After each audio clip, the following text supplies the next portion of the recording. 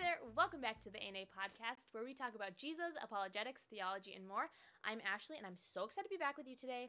I had to take last week off because I was sick and I forgot my computer at church, and double rip in the chat, honestly. But here we are, we're back. I'm so excited to be back with you today.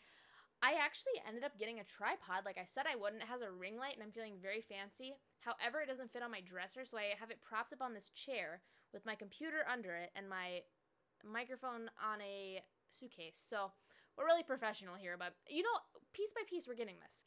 All that to say, I'm excited about the tripod. But this is not what this episode is about. This episode is going to be 3 Bible verses I think every Christian should know.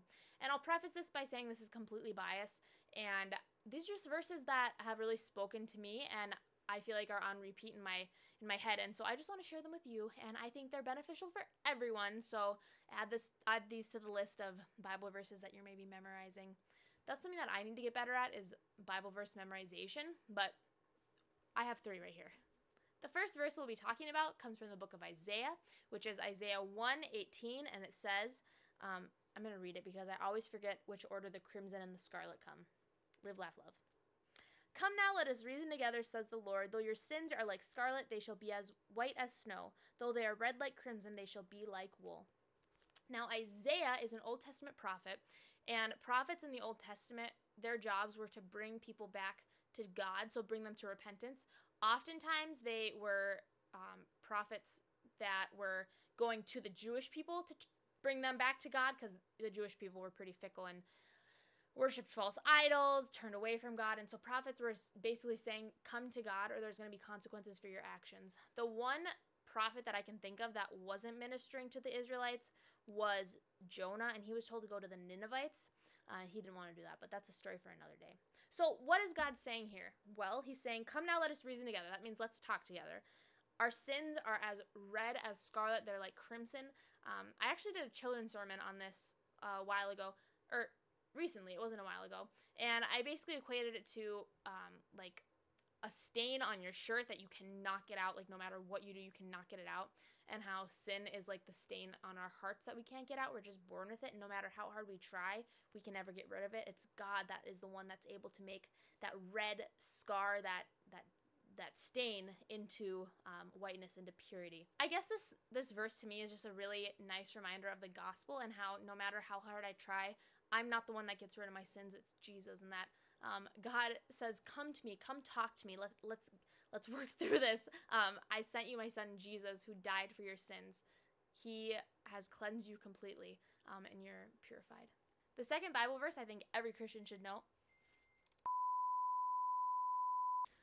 Okay, I'm back. My timer for my tomato soup went off, so I had to check on that. For some reason, I'm literally always making food when I'm recording these, which is, I should stop doing that. Anyway, the second Bible verse that I think every Christian should know is Romans 5:8, which says, but this is how God demonstrates his own love for us. While we were yet sinners, Christ died for us. I actually have this on the back of my car, and the reason that I love this verse is I think that it sums up both the law and the gospel so nicely.